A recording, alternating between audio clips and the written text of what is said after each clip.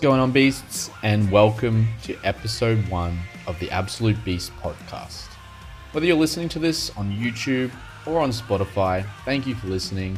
Remember to visit my website, absolutebeast.org. Let's get this show on the road. Episode 1 is going to cover the topic, when life gives you lemons. Today's episode, we're going to talk about one of the simplest quotes out there, probably one of the most common quotes that a lot of people hear. When life gives you lemons. The way that I guess dissect that quote is pretty much when life shits on you. I mean, people be like, oh no, lemons are pretty good. Yeah, but lemons are sour. I mean, apart from having it on your fish, you really don't want to eat fucking lemons. Have you ever seen a baby eat a lemon? It's always quite funny. They get that little sour taste, that look in their face where it's just like scrunches their head up, makes them look kind of stupid. But because they've never tried a lemon before, they assume it's going to be sweet. It's going to taste good. When life gives you lemons is essentially when life throws an opportunity at you that you probably don't want. A curveball as such. These opportunities will either make or break a person's character. And it shocks me how many people don't take these opportunities. Whether these opportunities are good, whether they're bad, whether they're going to impact you in a serious or even a small way, people shy away from taking opportunities. And I ain't going to be sitting here like some sort of Greek philosopher in the Stoic ways telling you that I've never not taken an opportunity. Me personally, for probably about 2 to 3 years, was living in this little comfortable bubble of mine.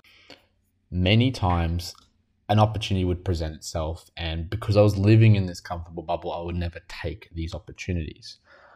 I was coaching part-time at a gym. I loved it. I was at home making YouTube videos and content about CrossFit, fitness, and helping people. I enjoyed it.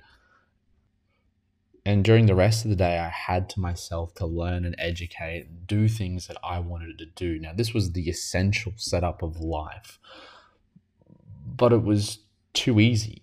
I was not challenged. I wasn't doing anything that was pushing me out of my comfort zone. I was staying well within that, and that has no one else to blame but me.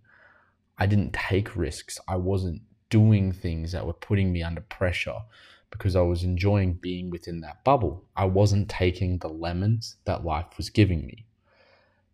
One of the byproducts of life giving you opportunities is adversity.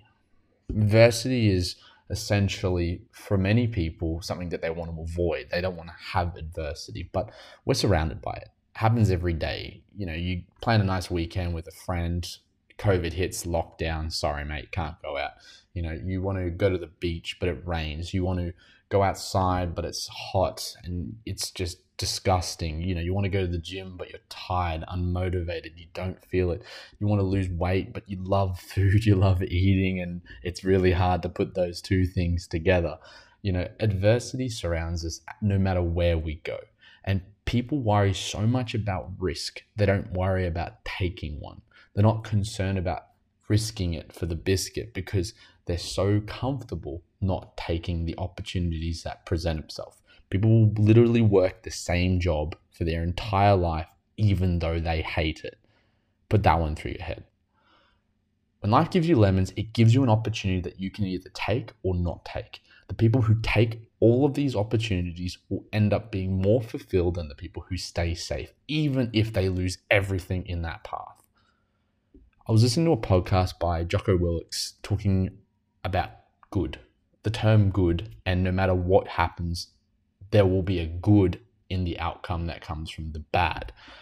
You know, lose your job, get laid off, good. Now you can find a job that you actually want to work. You know, don't get selected for your sports team, good. You've got more time to train, prepare, and become better next time around, and you actually know what you need to work on. You failed a lift, good. Next time you know how to get that lift.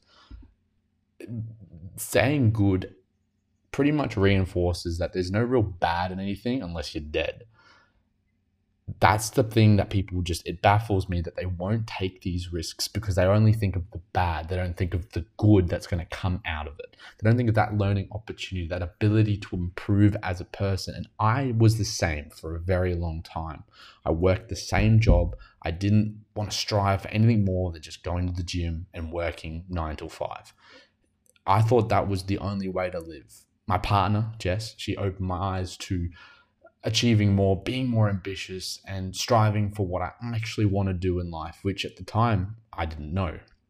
And to be honest, there's still much of me that hasn't exactly formed that path. And for most people, you never actually will. But having some sort of direction to strive towards gives you a bit more opportunity to focus on what's important. One of my favorite quotes is going to seem a bit narcissistic, but it was created by myself. And it's something that I said to myself to hopefully inspire me to do more things, to be better as a person, and to take more risks. And essentially, the quote goes like this: regret is a risk not taken. What does that mean? It essentially means that in your life, you will regret what you don't do. For me, joining the army was something that was a risk. It's a risk because I was so comfortable. I had everything going for me. I was living the dream. But I took that risk because it's a challenge.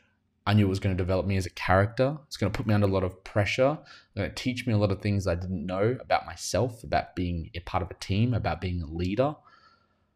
I don't regret it at all. It's probably been one of the hardest things that I've done to this day. And I've done a lot of tough stuff, but joining the military was definitely something that threw a curveball in my life. Like I said, when life gives you lemons, I took those lemons and I didn't make lemonade, but I'm still making something out of it. Now, one of the other things that impacted myself personally is my back squat. My back squat was my favorite lift, and it still is to this day. I achieved a 200 kilo back squat just before I left for military training. Coming back from military training, I hit 137.5 for a single, and it was a struggle.